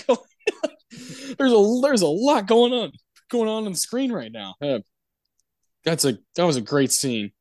I kind of went through the same process where I wrote down I was like, oh my god, I just wrote down like family meeting at the beginning of the movie, and then I wrote down first battle, and then something happened where I was, oh, this is right up my alley. This is weird, fucked up, just tension to the max. And it's when Lady Kaida like manipulates Jiro, cuts his throat, and he's like, what the fuck, you're overreacting. And then she starts laughing like the Joker, and she's like, I was like, whoa, like where did this performance come from? And then she goes up to him and starts fucking licking the wounds and starts like making out with him. And I was like, oh, I guess they're gonna fuck. This is insane. This is insane. And all of it is her just trying to just weasel her way in, and she wants to take control because she's still upset about their dad destroying her family. And I was like, man, this is a good scene. And I love when she looks at him like, you have to kill the woman you're in love with. I can't imagine someone sleeping with you, or even the thought of it. You have to kill her. And he's like, yes, I have to kill her. He's just been totally pussy whipped. Like after one go around with Lady Kaida, I was like, God, this is a insane scene. We need these kind of scenes in these epic stories because they make it to where I'm going to try to explain it. This might be a little long-winded, but we need these like sexual manipulative scenes in these kind of movies, these period pieces from years and years ago, because people have always been this way. This is one of the reasons I did really like Game of Thrones, was people acted like fucking people. They're still like primal fucking nasty animals, and they'll kind of just like eat, drink, sleep, fuck. Like that's like what a lot of humans have done over time. And I like when that's implemented in whether it be fantasy or old, period pieces from a much further century. It's one of my biggest problems with Lord of the Rings. It's like, well, it's fucking Tolkien, right? He's not going to go there. So like, it's one of the things where I'm like, these people aren't acting like people, and I love that this scene was in Ran, because I was like, that made it like so humanizing. It made it like I really believe the stakes right now. Like this woman getting involved, sleeping with one of the sons, and being like, now my hat's into the ring, bitches. Now I'm competing with these brothers. Let's get it on. I was like, fuck. That's when I was already really into the movie, but after that, I was like, buckle up. This is about to get nuts. And sure enough, it did. Yeah, it's nice to have a moment of like, you fuckers have stepped on me long enough. It's time for me to step on you. And I'll use what I have to use to fucking get there. Like I know my power. I know what it is with this idiot. I'm gonna use it. I don't care about him, and he just fucking folds like a little. He's like, yeah, she slept with me, so I gotta do what do what she says. You know? It's like, God, I've seen movies where that happens in modern times, where like the guy's just like, whatever, has an affair and is like, yeah, well now, this is shinier and better, so like I gotta go with this thing, and they go back to like explain it to their wife, and they're like, hey, I was like, this is cool to see in a way different time, where it's not being explained through like an iPhone. Like I just thought it was really fascinating. Yeah, it goes back to Kurosawa really demonstrating the vulnerability of people. In Jiro's case, it was, he is very insecure about Yeah. everything, and she knew how to exploit that and Yep. manipulate her way around it. Taro had confidence, but his ass is dead. Yeah. Like fantastic. Just brilliant stuff. Like God, this movie kicks ass, man. There's like there's scenes after that too where I was like, geez, I mean, the last battle is like, good God, this is epic, Yeah. When and it pays off. So I don't know. when the great lord's like hugging his son and being like, finally somebody I can trust, and then he's immediately shot off his horse. Like, what? Yeah. Oh, I shouldn't be laughing, but he's like behind his son, like, oh, like hugging him like a bear, and then he gets shot, and he's like, no, surely that wasn't that shot wasn't meant for my son. That bullet had his it, fucking name written on it. and it breaks him. He's just like, no, like God screaming, like, oh my damn God. it! Yeah. And then he's like, it's too much for him. His heart gives out. Yeah, he literally dies from grief. Yeah. Yeah. And everyone's just like, the hell do we do now? This movie is a train wreck. Just, oh God, yeah, man. It's just like I was like exhausted by the end of it, but also just like, holy shit, I watched something real good. I called my brother Jeremy because I was like, oh, this is right up his alley. Oh boy. He was at work, but I texted him anyway, and I was like, dude, go ahead and watch Ran. Like you need to see it. And he was like, I've owned it for like a couple years. Like I need to watch it. Like he's like, perhaps I'll do that this week. I'm really hoping he gets around to it because I like this has my brother's name written all over it. These epic, just kind of nasty stories that are like people still do this stuff. People still go. This could be made in 2023. You could modernize it to, fucking some car dealership guy who's got three sons, and he's like, all right, you're taking this, this lot, and you're taking this lot, and you're taking this lot, and they start fucking like murdering each other over over like the Mercedes. you know, and like it would probably be really good on in the right hands. So just timeless. Yeah. If you ever need to, if you want to start your own work and you like, write something of yours, you can model it after Shakespeare. No one's going to stop you. Not at all. It's public domain. It's original building blocks of storytelling. You can trace almost every modern story back to Shakespeare. And yeah, I could see, I'd love to see this done over like, I mean, we saw it kind of done with the mafia, with the Godfather. But yeah, it's a timeless tale of, hug your kids, don't whip your kids. Yeah. Be kind. Be kind to your children, and make sure they're ready for things when you're about to give them to them. Somebody once told me, like, always be nice to your kids because they're the ones who choose your nursing home. Yeah, that's a good. Yeah, This eventually movie is a gonna, great example of that. Pretty much, like, if you treat your kids like shit, they're gonna destroy everything you built. Yeah, fuck your legacy. Yeah, yeah, yeah. It's true. It's fucking true, man. Yeah. God, what a great movie. I'm really, really glad we got to be like I just kind of randomly chose this. I was like, yeah, I think we need to do another Kurosawa. This happens, man. Every time we do a movie that neither of us have seen, we just get rewarded. We just get rewarded. Last time we did it with Bicycle Thieves, another foreign movie, we were both like, this is pretty damn good. And here we are with Ran. I was pretty certain we'd both respond to it, but it's clear that we both took a lot away and have a lot more Kurosawa to get to, which is very, very exciting. He's probably, there's still a lot of Hitchcock I want to see, right? He's just got this crazy filmography where it's like, okay, well, I can take my time and kind of slowly knock out those movies. Kurosawa kind of has that about him where I'm like, how exciting that I have this filmography to just whenever I want a lot of the stuff's on Criterion or HBO Max. I can always just kind of take my time and go back into his filmography and have my own journey with Akira. It's like really cool. Yeah, that's the best result with all of these shows is finding a filmmaker you really respond to, and then opening the door to dozens of films that you might otherwise have ignored. It's been fantastic. I found that a lot on Filmgasm with random horror directors, and definitely here with people like Kurosawa, and definitely Hitchcock. Fellini, I didn't really respond to that much. Yeah, that's quite all right. Yeah, what other? I'm trying to think if there's any other filmmakers that we've both like kind of almost adopted as our own because of this show. I feel like it happens a lot with specific films. Like we obviously always bring up Elmer Gantry as being like, holy shit, this was sick. I guess we could kind of look at John Huston. Yeah, Treasure of the yeah, Sierra Madre really, really got us to go, oh, okay, hold on. Like this guy's got stuff in his bag. absolutely. I'm going through our filmography now. Filmography. The Oscar Sunday filmography. For me, Spike Lee. I got to yeah, I got to see all of his work, and that was incredibly rewarding. Yeah, we've explored a lot of guys. I want to look at more of Hal Ashby's work.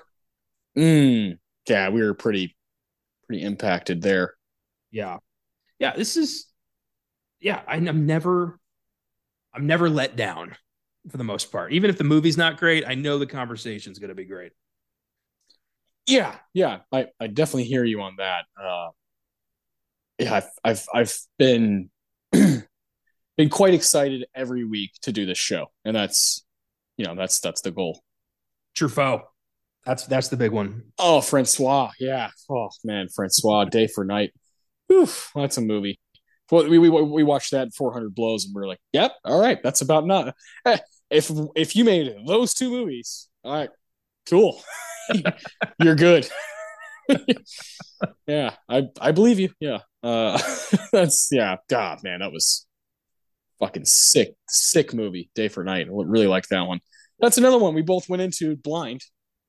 Neither of us had seen it. And we ended up having a blast talking about Truffaut versus Godard, and just kind of like that French New Wave conversation.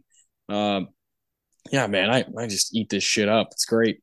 Well, let's look at some ceremony stuff because we both have seen a handful of 1985 Oscar movies. We did Back to the Future on like episode 20. We went to the ceremony, and so we both watched, I believe, the 5 screenplay nominees.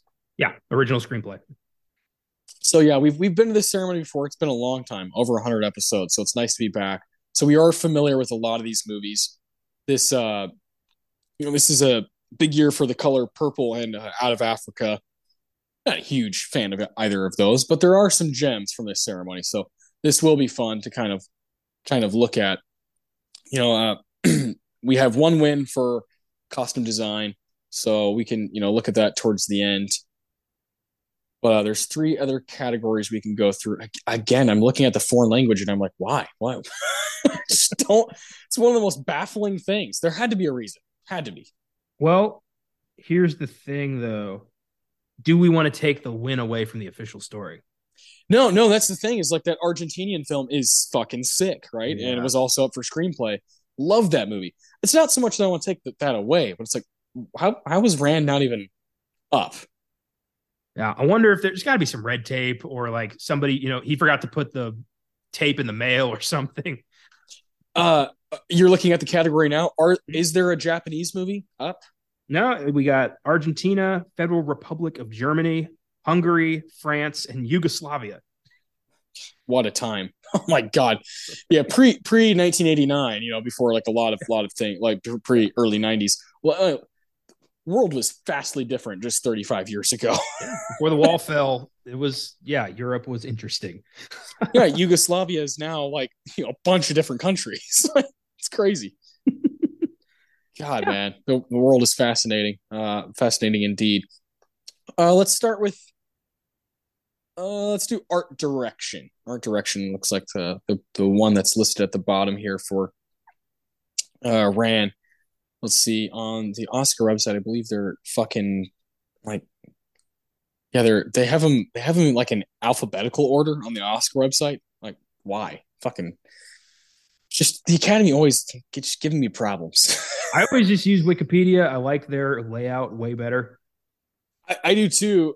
For some reason, recently Wikipedia like stopped working on my Uh, laptop. no. You I've know got what them. it's you know what it's done for me? It's forced me to like do more real research. uh, like if I'm reading about something, I'm not like, oh, just go to the fucking Wikipedia page and just get basic facts. That is hilarious. Yeah. Well, I've got them queued up here if you want them. Well, I've got them once I realized they're fucking alphabetical. Fucking shit. Uh, best art direction. The winner is Out of Africa, beating Brazil. Jesus, that's my winner. The Color Purple, Ran, and Witness. That's a cool group. I've got to see Out of Africa and The Color Purple. I have not seen those. Those are the two. You haven't seen Color Purple? It's Mr. Spielberg. I know it's one of the few Spielbergs I've yet to watch. Interesting. Yeah. Obviously, you'll have to see both of those when we do a Best Picture showdown because they were the two top dogs at that ceremony. Both collected a bunch of nominations and a bunch of awards. So yeah, I guess you can save that for doing the showdown. It'll be cool to watch both those movies for the first time in the same week. Yeah, I bought Out of Africa. Like I'm ready there. So yeah, I'll just wait. My mom is just obsessed with that movie. So I saw it when I was kind of young. Didn't really respond to it when I was a kid, but need to see it. Need to see it again because I do like the cast members. So yeah, I think it's the only like Rotten Tomato Best Picture winner. oh that's an interesting project. Yeah, Go it's through a other. negative score movie. Interesting. Over time, people were just like, nah, no thanks. What about Driving Miss Daisy? That one's still positive. Amazingly, yeah. Whatever. Yeah, I too give the win to Brazil. I mean, in terms of art direction, that movie is remarkably original and just creating this, fascist British future that looks really weird. I like can't handle how cool Brazil is. It's just one of my favorite movies from the 80s. Brilliant stuff. I believe you gave me or bought me your the Criterion edition of that movie. I'm almost positive. Probably, I tend to do that. Yeah. Yeah, I don't really buy movies anymore because I'm like, well, Connor like just gives me like 5 at a time. So fuck it. And it's always like a grab bag of just all right, cool shit, Well, when random. I end up like replacing a lot of my stuff with like, Blu-rays of it or 4Ks of it, then I'm like, do I want to just rot on a warehouse shelf at Half Price Books is like surplus warehouse, or do I want somebody to get something out of them? So yeah. Yeah, and I'm one of the people that just doesn't care too much about the quality of it as long as I have the physical copy to just have. And if I do need to break it out, I'll break it out because I'll be honest, I don't watch a lot of my DVDs and Blu-rays and whatnot. I just get I so many streaming services. I had that problem. I've since decided to do something about it, which is why I've been watching all of my owned movies. So I'm like, if Yes. I'm going to own them, I got to have something to say. I love that. I do most of the time I don't buy movies I haven't seen. Most of the time. I'm like, unless I know I'm going to use it for this show, like this podcast. For me, it's like if it's cheap, why not? I'll Yeah. give it a shot. What's $2 to be? Yeah. So I've done that a lot. I did it a lot today. It's adding up actually. it's, Yeah. it's so great. Best cinematography. Love this category. The winner is Out of Africa, beating The Color Purple, Murphy's Romance, Ran, and Witness. Everybody get the fuck out. Ran is taking this by a landslide. Yeah, hard to argue with that. Haven't seen Murphy's Romance either. Doesn't look like a groundbreaking film, but you know what? That doesn't look like one that Connor and Austin are going to do on the show. Yeah, I love Sally Field. I like James Garner. Mm-hmm. But I'll watch it when I need to. yeah, Brazil should be here too. Uh, Uh, yeah, but yeah, Ran. This film looks incredible. yeah, it's fucking breathtaking. This movie, it's not like on Boogie Nights. There's that one bit where uh Mark Wahlberg, Brock Landers is in that restaurant sitting at a bar, and he's like got a toothpick, and the girl comes in and is like, "I heard the food's good here." He's like, "Good? It's not good. It's fucking excellent. It's probably the best food in all of Los Angeles." It's how I feel about what you just said. Good? It's not good. It's fucking excellent. It's one of my favorite quotes from the movie. It's just like, God, it's just how pornos. That's how the dialogue is. It's just I can totally see you being in like the Academy Museum or like somewhere where somebody's talking about Kurosawa and they're like, "Yeah, he's pretty good," and you just snap back around and are like, "Good. Well, let me tell you some things." yeah. He's probably the best actor in all of Japan, or best director in all of Japan. Yeah. I always, God, I love that scene. Brock Landers, absolute legend. Let's see, best director, right? Mm-hmm. Here's All a right. here's a category. Sidney Pollack got the win for Out of Africa, beating Hector Babenko for Kiss of the Spider Woman. John Huston, Prizzi's Honor. Akira Kurosawa for Ran, and Peter Weir, legend, for Witness. That's a hell of a group. Yeah, it's a kind of random, but still heavy hitters. Yeah. I haven't seen, I hate doing this, but I have to, I'm not going to lie. I haven't seen Kiss of the Spider Woman or Prizzi's Honor. I haven't seen. I've seen Kiss of the Spider Woman, but I don't really count it because I don't like to count movies I've seen like years and years ago, and I don't really remember much of what happens. Yeah. I don't that like really. I try to keep it like the past like 8 or 9 years. Like in my like adult life, do I remember actually sitting down and watching this movie? So a lot of the time, I'm like, yeah, sure, I've like laid my eyes on it, but do I really know how I feel about it? No. Yeah, that's how I kind of measure mine in like pre-filmgasm and post-filmgasm. Like as of That 2014, that's that's kind of perfect. yeah, that's my That marker. that's where I'm at because that's when movies changed for me in my own life was 2014. We've talked about this before.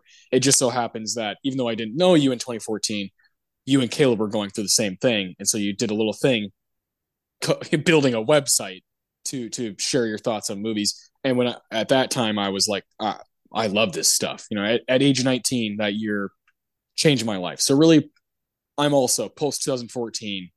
I haven't seen it since then, or after then. If it was before then, it doesn't really count. I like to think that while Caleb and I were building that website and deciding like anything goes, open the floodgates, let's talk about whatever we want, you felt a disturbance in the force and weirdly had the same thoughts of like, yeah, you know what? I don't know why, but I should do this. Oh, for sure, that definitely happened. I believe in that. I don't know if God's real or anything, but I do think there are like waves. There are waves of energy that go throughout, and whether or not you and I are supposed to meet each other, like I don't know about all that, but it does make sense to me that we did. I think John Huston, Akira Kurosawa, and Cindy Pollock were up there and we're like, let's arrange something. These kids need to meet each other.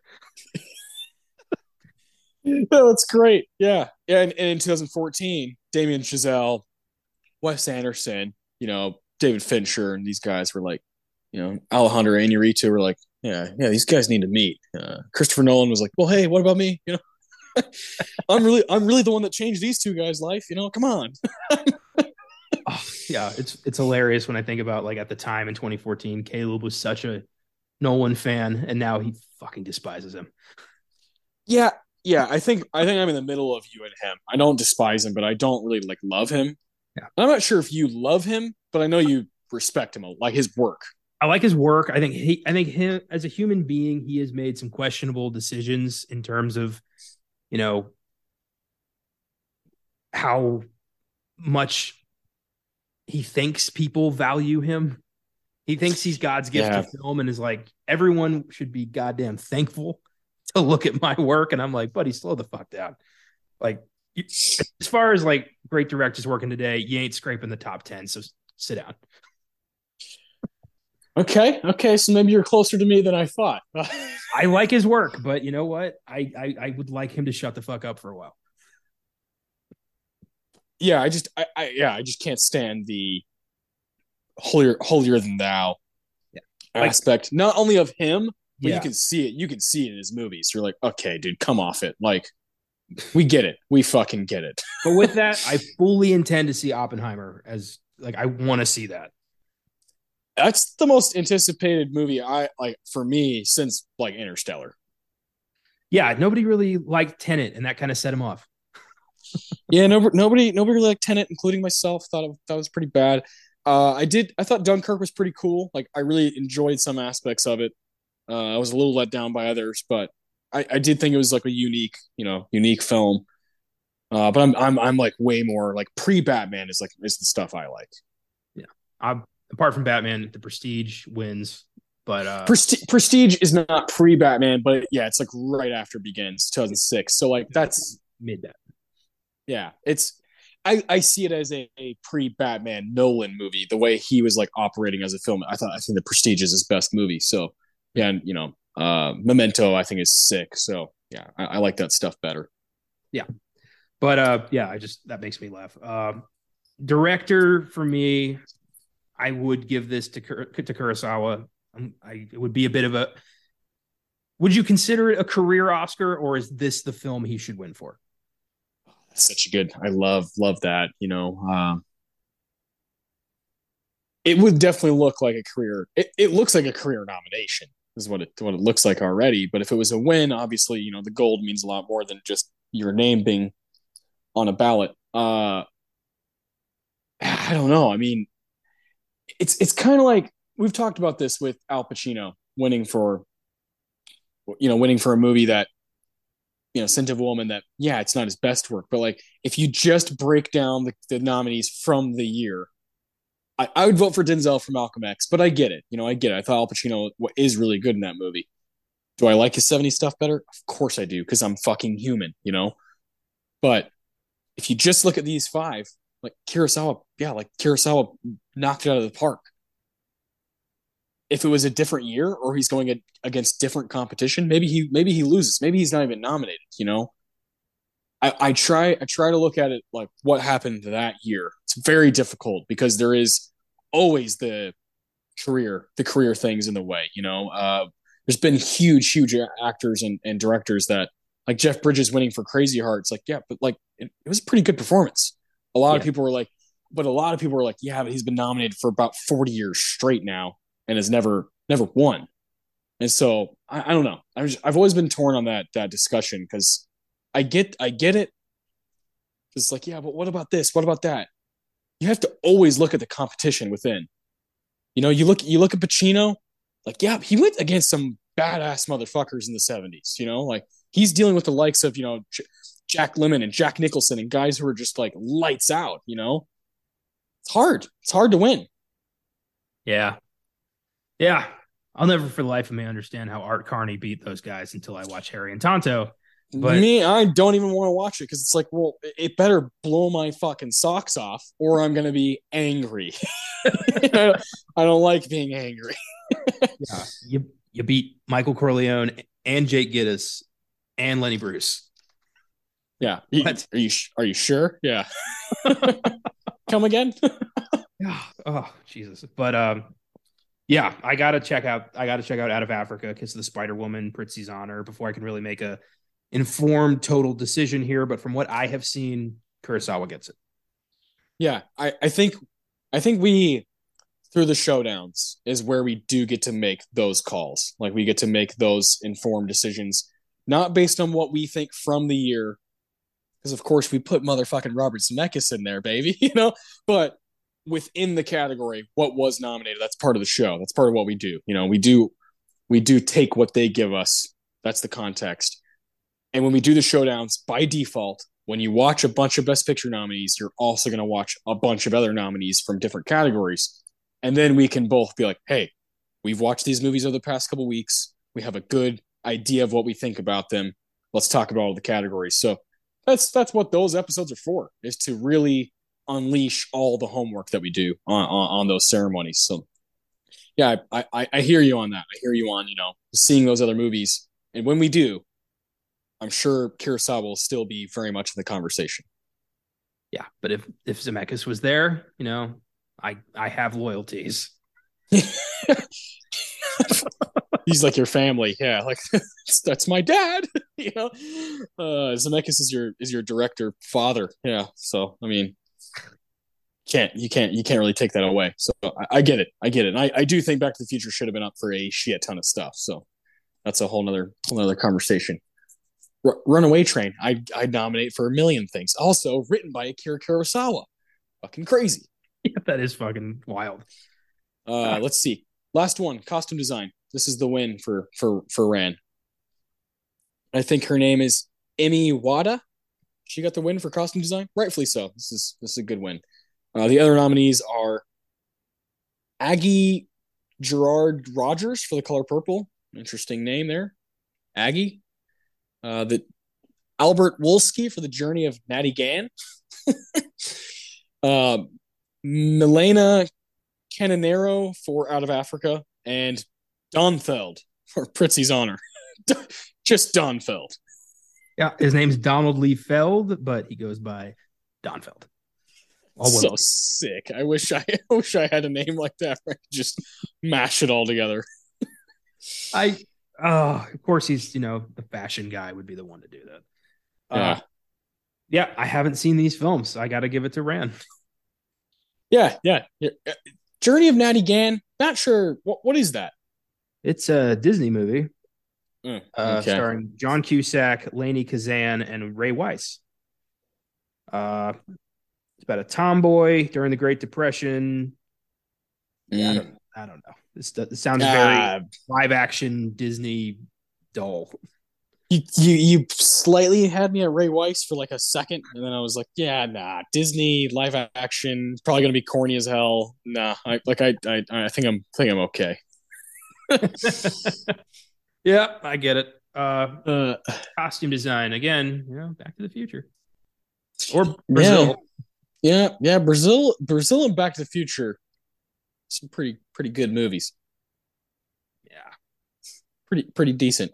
We do both love The Official Story. That's one we both liked a lot. We did the screenplay. What other ones did we watch from that? Let's see. What's the fucking? I'm trying to remember it without actually looking at it. The fucking Woody Allen movie. Purple Rose of Cairo. There you go. We kind of like that, right? That was pretty good. Yeah, I enjoyed that. With Woody Allen, I always got to be like what variation of neurotic weirdo in New York is this going to be? But that was different. Yeah. So that category is Witness winning, Back to the Future, Brazil, The Official Story, and Purple Rose of Cairo. Yeah, we watched all those movies when we did Back to the Future. These other films, Prince's Honor, Kiss the Spider Woman, Color Purple, and Out of Africa, just show up over and over at this ceremony. Yeah, they do. And I like the variety of. That's a very solid, cool bunch for best screenplay, and I like that a lot. Yeah, it is a very, very unique screenplay category. I always love that. It's one of our favorite categories for a reason, because you do get different kinds of stories. Sometimes, especially in more modern times, like The Incredibles was up for screenplay. Like that's really cool that a category kind of shines a light on different kinds of stuff. So I've always loved the adapted and original. I've always loved both. Yeah, exactly. It's the foundation of any film is words on a page. Yeah, is someone come up with an idea or stealing an idea. That happens quite a lot. Yes, and I'm okay with it if you do it the right way. Yeah, good stuff. Ran 4 nominations overall. It has its hat in the ring, but not quite up to par with these other heavy hitters. So I am excited to one day do a showdown with 1985 and be able to talk about those movies and talk about all the categories at length. And we'll be able to bring Brian back in the conversation with that and Back to the Future. So that'll be really, really unique. This has been a blast. Super excited to keep moving forward in 2023, doing fun, fantastic movies. We got Oscar nominations later this month. We got the Oscars in March, March 12th. So we'll be doing fun stuff for both of those, as we get closer and closer. And I know you and I are going to try to watch this. We made a pact on sneak preview last year. We were like, we're going to watch. You remember this? Vaguely, continue. We were like, let's watch as much if we can, all of them, every movie that's nominated, if we can, if it's accessible, right? Like some of the shorts and foreign stuff is hard to get to. We were like, let's watch as many of them as we can pre March 12th. And I think I think we can handle, if we get on the same page and we like, hey, we help each other out on where to find stuff. I think it's possible that we knock out, 80 to 90% of stuff that's up. Damn, yeah. You know what? I think we can. At this point, I think we've both already made a significant dent, considering what we think is going to be Correct. up. I think we can make that happen. I definitely think we can make it happen. The work that we're going to have to do is finding the foreign films. There is a theater here in San Antonio, the Santikos Embassy, that does show the short films back to back to back. So I'm hoping you and I can find a day to do that together and just knock it out that way. And then I'll have some animated movies to watch for sure because I don't have I haven't watched the new Pinocchio yet, the Del Toro one. So I do have work to do, of course. We both do, but it's doable. Prediction. I think this is going to be one of the rare years where Disney does not take that Oscar. Yeah, because what would it be? I don't see Turning Red, Lightyear, Strange World, any of those being Oscar worthy. Pinocchio is kind of the only one that I see that might take this. I think it's for sure. Everything I've read and listened to, people are like, it's like 100% Del Toro's to lose. It's not bad. I saw it. It wasn't bad. A little overly long. Characters are kind of insufferable, but unique take on Pinocchio. And, he sings a poop song to Benito Mussolini. Didn't think I'd see that. Okay, fair enough. You know me. I love Del Toro. I'm torn on some of his movies, but I do love the guy. I love his ambition. I love what he stands for. I absolutely love the Mexican trio that has kind of risen. Alfonso Cuarón, Alejandro Iñárritu, and Del Toro. Those guys are all fucking giants when it comes to the film industry. So I do have a lot of respect for those guys. They all have their qualities I like, and Del Toro is like the most creative and the most like out there and wacky. So yeah. I do want to see it. Yeah, man, I'm looking forward to. We got basically 2 months to just knock out as much 2022 stuff as we can. Like you said, we've got a head start this year, especially myself. Last year I was way behind because I didn't care. I was like, yeah, whatever. I'll get to them when they come out. I'll watch the Best Picture nominees when they come out, and I had seen like 3 or 4 of them, like Licorice Pizza because that's just my jam. But a lot of those I crunched in, like it was like anxiety ridden, like what I was trying to do the week before the Oscars. So now I feel like I've got a leg up. There's supposed to be 10 nominees for Best Picture. I think I've already watched 7 of the 10 that are going to be up from what I've read. The Vegas odds and all that stuff. So I'm always looking at those things just because it's interesting. It's funny that there's Vegas odds for Oscar nominations. There's like, Babylon has this so and so chance to be up for Best Picture. I love that. Like, fuck yeah. Yeah, there's Vegas odds for literally everything. Everything. Yeah, like everything. It's kind of disgusting, but also awesome. Anyways, this week on the show, we got a really wide variety of movies that we're going to be tackling on Filmgasm. We're going back to Nightmare on Elm Street this time. It's the sequel, second one, Freddy's Revenge. So that'll be fun.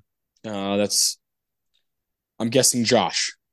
Yeah, that's going to be me and Josh. We're going to look into this film. Was eviscerated when it came out. Like, people hated it, but it's since been reclaimed due to a documentary that came out called Scream Queen, which talks about the homosexual identity crisis that's within Freddy's Revenge. That was very unique to the time. So we're going to talk about kind of this reevaluation of Freddy's Revenge that's happened in the last couple of years. Okay, that's cool. I like that. That's a good reason to do a podcast. I I kind of like that one. I'm not crazy about it. I'm not crazy about Nightmare on Elm Street to begin with. I like the first one. I think it's fun. I think it's entertaining. I think it's a good time. I'm just not as jazzed about it as I am about other 70s and 80s, horror like kind of staples. That's just me. That's just who I am. But I get it. I'm not gonna sit here and ridicule people who love Nightmare on Elm Street. Of course, a lot of big Freddy Krueger fans out there. So it is a good time. What's not a good time is this movie called Failure to Launch. It's Beyond the Bad, taking it to a dangerous place. I tell you what, you guys are gonna tear that movie to shreds. I've seen it. It's bad. Yeah, Caleb declared that we are finally dipping our toes into the vast algae-filled pool that is rom-coms. So this is our kind of first foray into that, and judging from our potentials list, far from our last. And I'm not looking forward to those because they're all kind of the same bullshit. But this is, pre-reconnaissance Matthew. So let's do it. You know what's great about that algae filled pool of movies is they always have actors that you're like, what are you doing?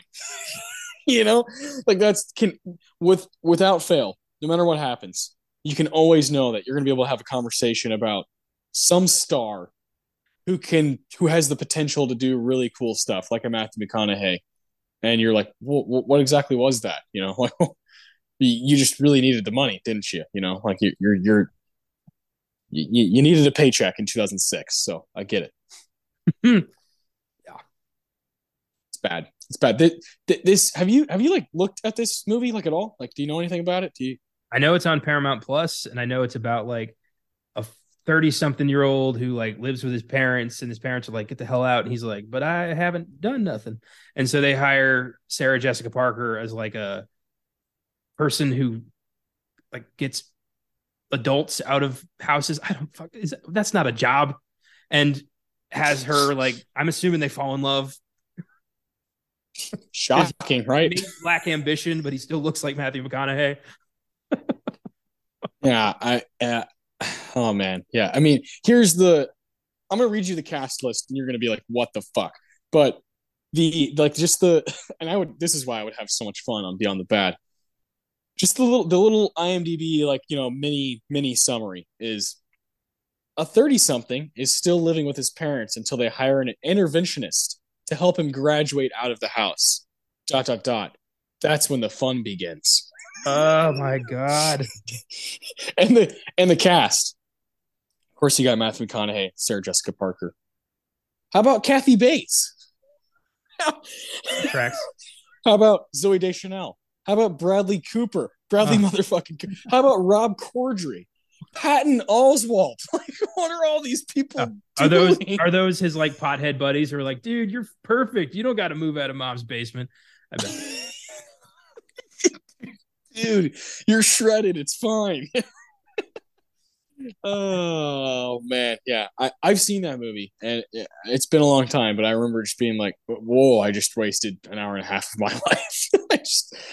I love how in 2006, a 30-year-old man living with his parents was considered failure, and now it's just what we got to do because none of us can afford houses. It's very, very, very normal. Yeah, now it's just like this good-looking guy, Matthew McConaughey. He's got a nice tan and he's got curly hair. He's living at home. What is this? Oh God, yeah. Just no, just hard pass. But gonna make a great episode. I'm telling you, man. I can't wait. I've been listening to Beyond the Bad more and more, especially when it's a movie that I have seen.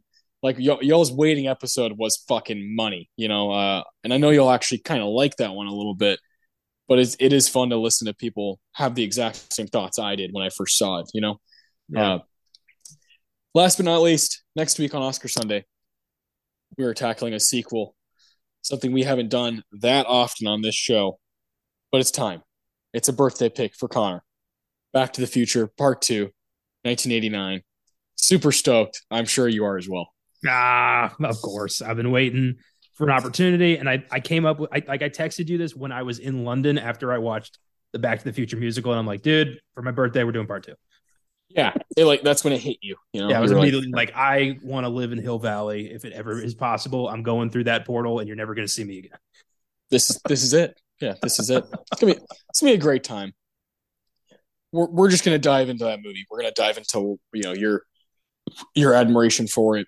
I'm gonna rewatch probably all three of them through the week just because I haven't seen Back to the Future Part One since we did it on the show. So uh, I watched it like 2 months ago. yeah, you've probably seen it because that was episode 20. That's 100 episodes ago. That's 2 years ago. You've probably seen it 10 I times since then.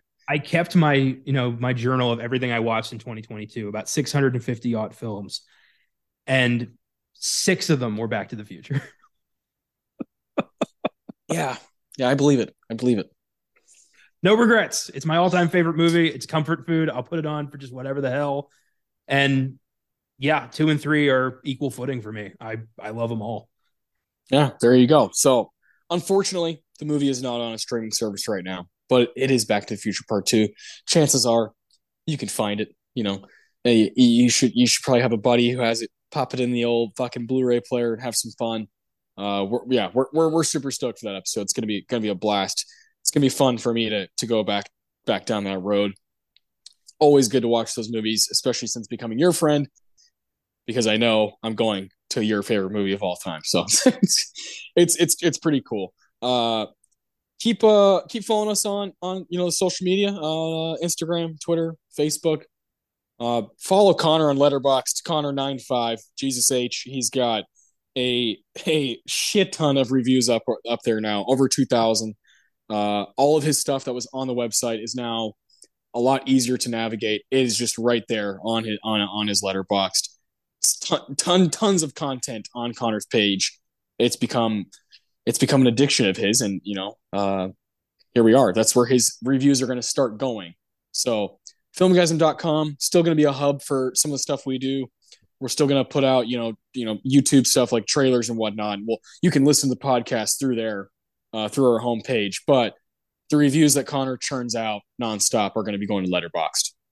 And if you follow me on Letterboxd through my friend list, you can find Austin, Caleb, Josh, Yep. Colton, and Adam. All of us have Letterboxd. Yeah. Yeah. It's pretty crucial to my movie life. Yeah, same. It's Yeah. I can't imagine. It's what I've always wanted to do, cataloging all of it, and now I can. Yeah. And I remember my brother was like, you don't have Letterboxd? It was like one of those, and I was like, what's that? And he was like, oh dear God, I shouldn't have told you. Like he knew this is literally tailor made for you, and it's been around for years. Like where have you been? I'm like, I don't know, but I feel like I just found a drug, and it's not good. I've only had it for a little over 2 years now, and yeah, it's just completely changed the way I operate and the way I track things, and the way I interact with people I don't know about movies. I have people I follow on there that they become some of my favorite writers, some of my favorite critics, and they're just people like us. That's great. I think it's cool. It can get toxic at times, and I hate those fuckers who go on there and just try to just destroy other people about their movie takes. It's like, all right, fucking get on Facebook, bitch. We don't need you over here. So, of course, anything that's good has to be taken down just a little bit by people, but that's okay. We can still have fun. So, anyways, all of Connor's reviews are going to be on there moving forward. That's where you need to be going. There is a free version of Letterboxd if you don't have it. There's the Pro. It's like $40 a year, and then there's the Patron, which is like, I don't know, $100 a year. They all have like very good perks if you want to sign up for those. But it's up to you. It's up to you. How much do you really want to, take up your life looking at movie stuff on your phone? it's your call. But we love it. Caleb loves it. Josh loves it. My brother Adam is obsessed with it as well. My brother Jeremy is obsessed with it as well. So pretty much anybody who's showed up on this podcast has that shit, and they really like it. Yeah, on pretty much every podcast we've done, if you've been here, you have it. With a few exceptions, but I'm working on that. Yeah. I have friends who I'm like, you just got to get it. You just got to get it.